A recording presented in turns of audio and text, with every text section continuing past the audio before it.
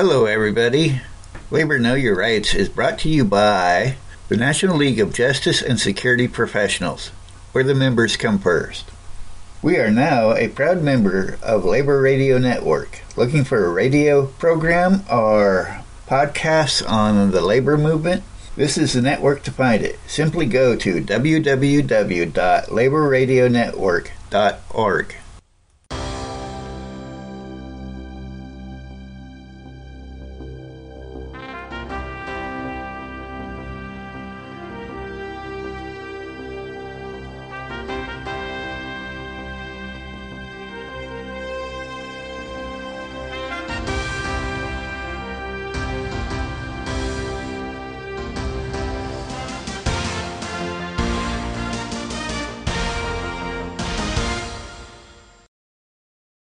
A few southern cities showed the same patterns. In Houston, the proportion of black women unemployed was twice that of whites. A study of unemployed in Louisville, Kentucky, conducted by the State Department of Labor in the spring of 1933 found that a little over 42% of the black women, in contrast to less than one-fourth of white women, were without jobs. More than three-fourths of the black women wage earners in the survey depended for their livelihood on domestic and personal services, but the Depression had thrown 56% of these workers out of work. Those black women who did find work were exploited by having to work long hours in poor environments and at inadequate pay, while women workers in general were often forced into the most dangerous sectors of an industry without any concern for their protection. This was particularly true of black women. And the Women's Bureau reported an especially great increase in accidents among them during the Depression. And just as women earned less than men during the Depression, black women earned less than white women.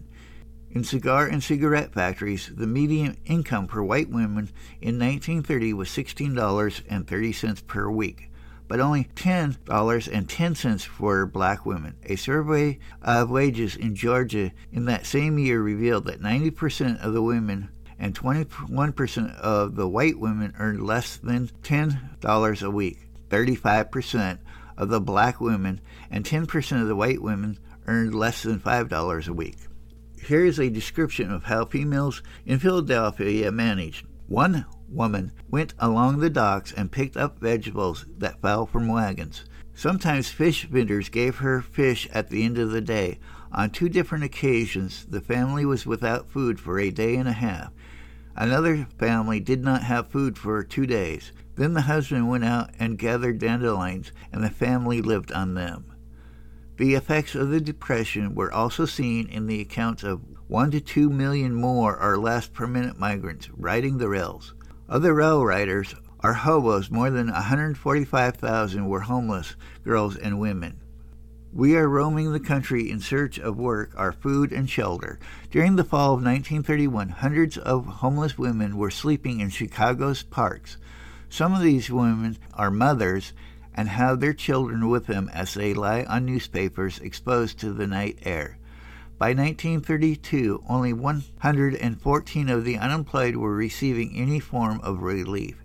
In New York City, families lucky enough to get relief obtained an average grant of $2.39 per week.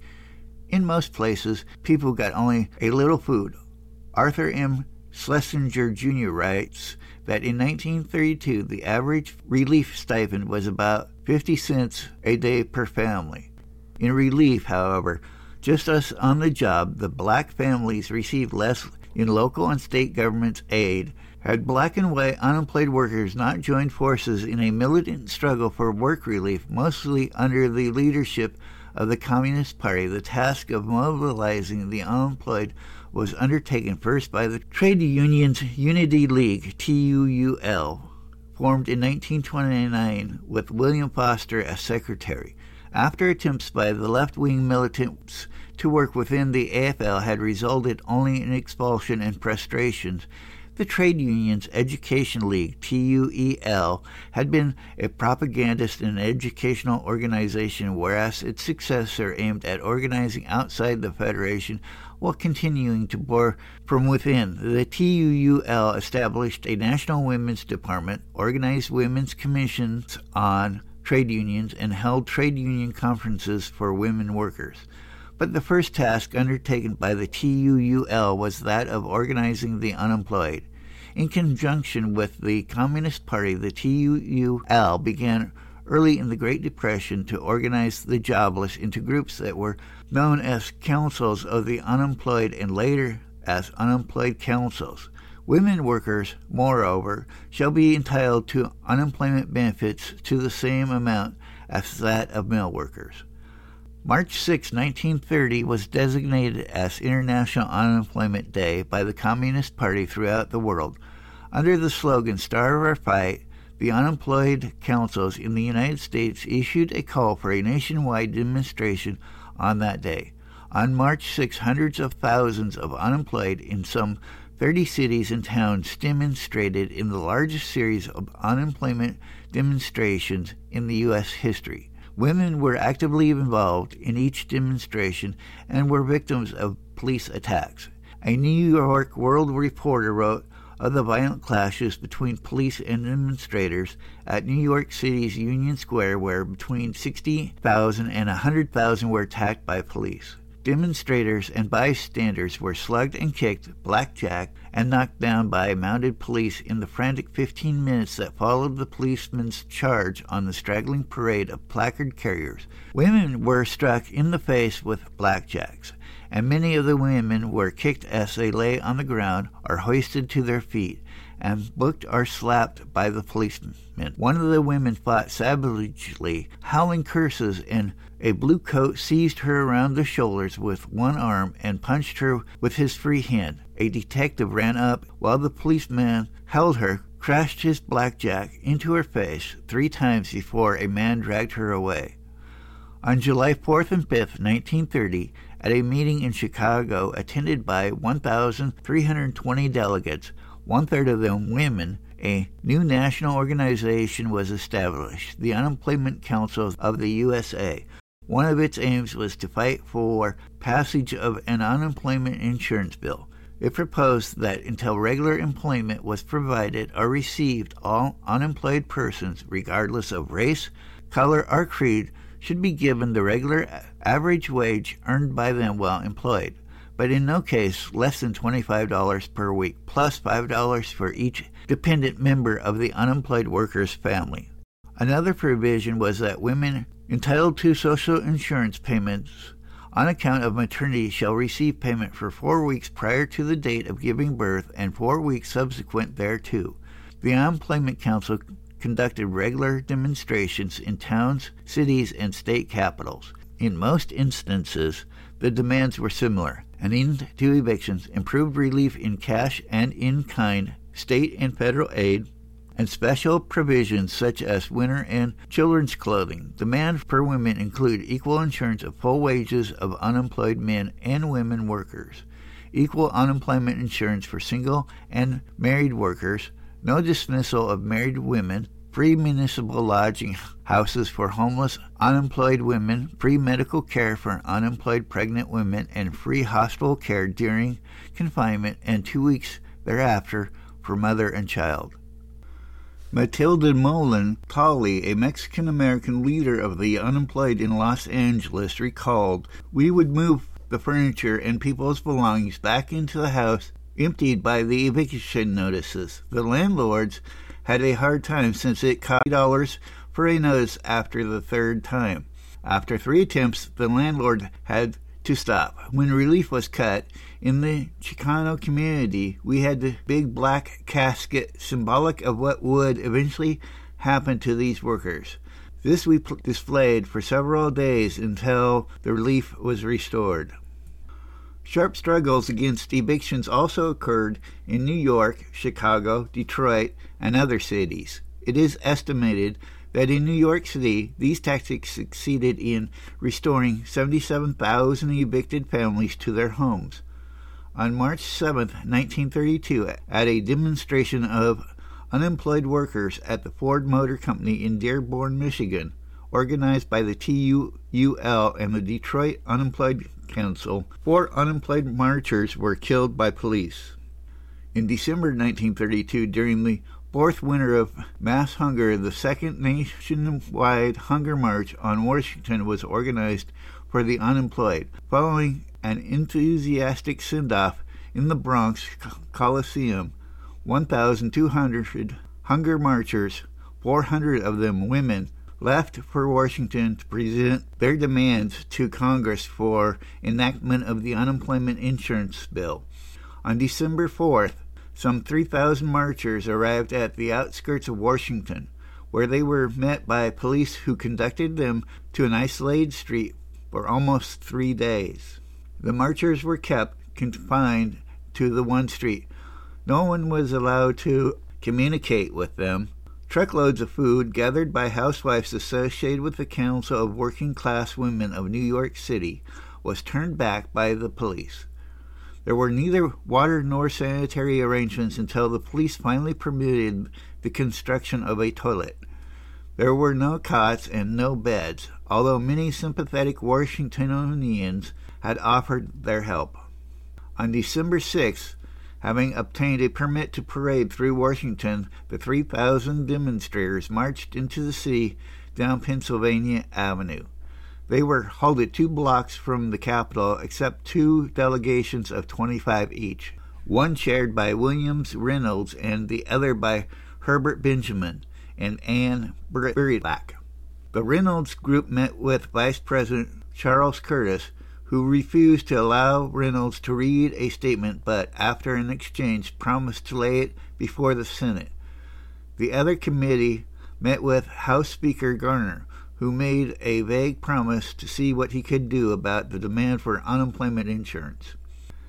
The delegates then returned to the waiting marchers, who retraced their route back to the camp. Then the hunger marchers began their trek home.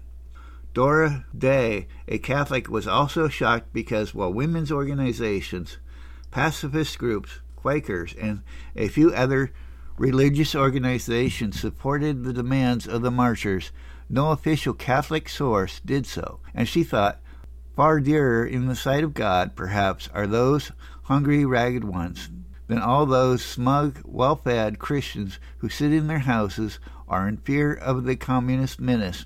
How little, how puny my work has been since becoming a Catholic, how self-centered, how ingrown, how lacking in a sense of community.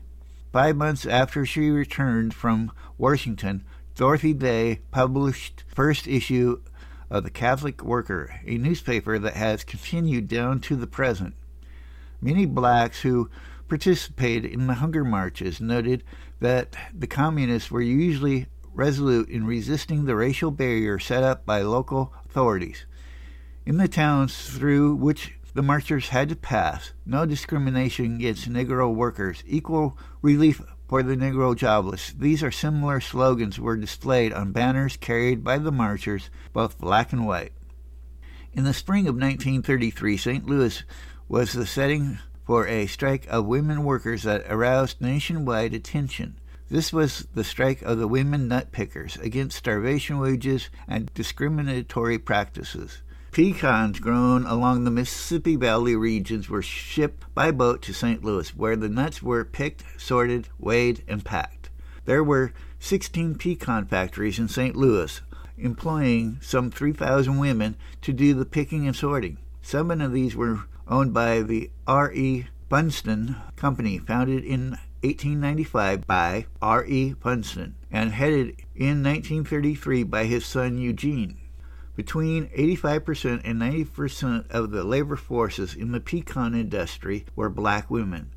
They worked 9 hours a day, 5.5 days a week, from 6:45 a.m. to 4:45 p.m., with 15 minutes for lunch. The few white women, most of them Polish descent, working from 7 a.m. to 4:30 p.m., with 1 hour for lunch. A handful of men, black and white, were employed as foremen, weighers, crackers, dryers. The men also handled the packing and shipping of the nuts. The women worked under sweatshop conditions. Bathroom facilities were primitive, and even though this was a food industry, there was no health standards. Shelling the nuts caused a great deal of dust, which produced continual coughing, while the nut meats produced permanent stains, so that it was necessary to wear an apron to prevent damage to clothes. The cost of aprons was deducted from the weekly wages. Black pickers were paid 34 cents a pound for pieces. The whites were paid 24 more per pound. During the year 1931 through 1933, the women had their wages cut 5 times. One black woman who had worked for Funston for 18 years had averaged $18 a week in 1918. In 1933, her top weekly pay was $4. Another received wages as low as $6.34 a week. A special investigator for the American Civil Liberties Union reported that black women workers were earning from $1.59 to $2.50 per week, with an average of $1.30, while white women were getting $2 to $5 with the average of $4. When about 20 women had brought together and had asked for outside support, William Setner, a local communist leader and organizer for the Food Workers Industrial Union, an affiliate of the TUUL, as assigned to help the women organize. After several more meetings, the women themselves decided on the following demands. 1. An increase in wages per lot for halves and 4 cents for pieces. 2. Equal pay for black and white workers and an end to discriminatory practices against black workers. And 3. Union recognition. A union shop local was established and an executive committee elected. Soon they had 100 members out of the 200 employees at Funston's West Side plant and a few more in other shops. On April 24, 1933, a committee of 12 was elected to present the demands to Eugene Funston. The women waited 3 days for an answer, meanwhile extending their organization to other plants. On May 12th, having heard nothing from the company and convinced that further delay would only weaken their forces, they decided to call a mass meeting to vote on a strike. When their demands were rejected, 900 workers walked out. On the second day, workers in 2 additional Funston shops and 2 other factories, the Liberty Nut Company and the Central Pecan Company, joined the strike, bringing the total to 1,400 women. On the second day, too, most of the white women joined the strike and picketing of the struck plants by both black and white workers.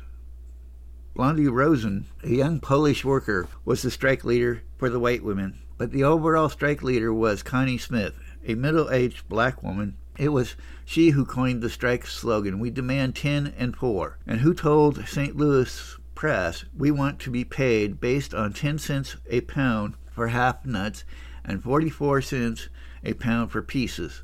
This would give us an average wage of $6 or $7 a week. We think we are entitled to it as well as other folks, and we should be entitled to a wage that will provide us with the food and clothing." One shop after another was called out to join the strike. Each shop elected its own strike committee and its own captains of the picket line. Picketing began every morning at 5, and the women brought their husbands and children to march with them around the plants. As the conditions under which the nut pickers worked were made public, the community responded generously to appeals from the strikers. 4 strikers had with them unopened pay envelopes with wages covering a 4 days' work. Of 8 that were opened, 2 contained $2 and the other $1.50. The shocked members of the Social Justice Commission voted to support the strike. On the 4th day of the strike, Eugene Funston offered the workers an annual increase in wages and assured the white women that they would gain even more if they returned to work. Pleading that higher wages would cause the company to work at a loss, Funston said that this was all he could afford. St. Louis Argus, however, pointed out that with the present price of nut meat averaging 40 cents per pound, it would take the mind of Einstein to calculate the vast amount of profit the producer of this commodity would receive at these wages.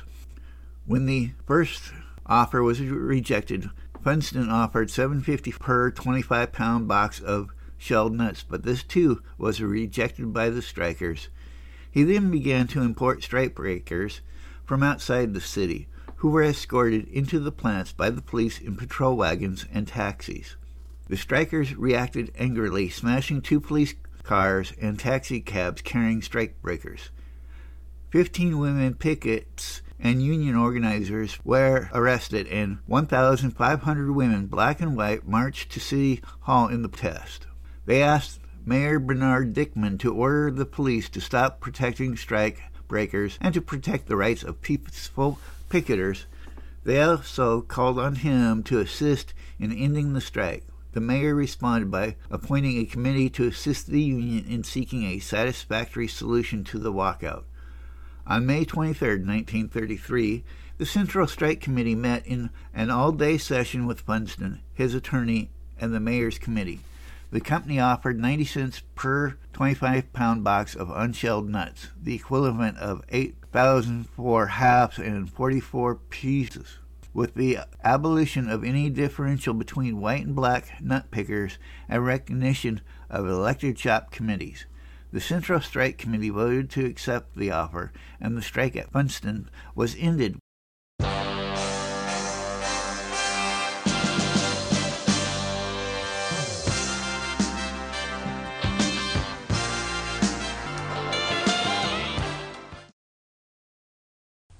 Please share this podcast with your family and friends. If you like our podcast, please rate us on iTunes. It helps others find us. If you would like to contact us, we have various ways to do so in our show notes, along with contact information for the National League of Justice and Security Professionals. Thank you for listening.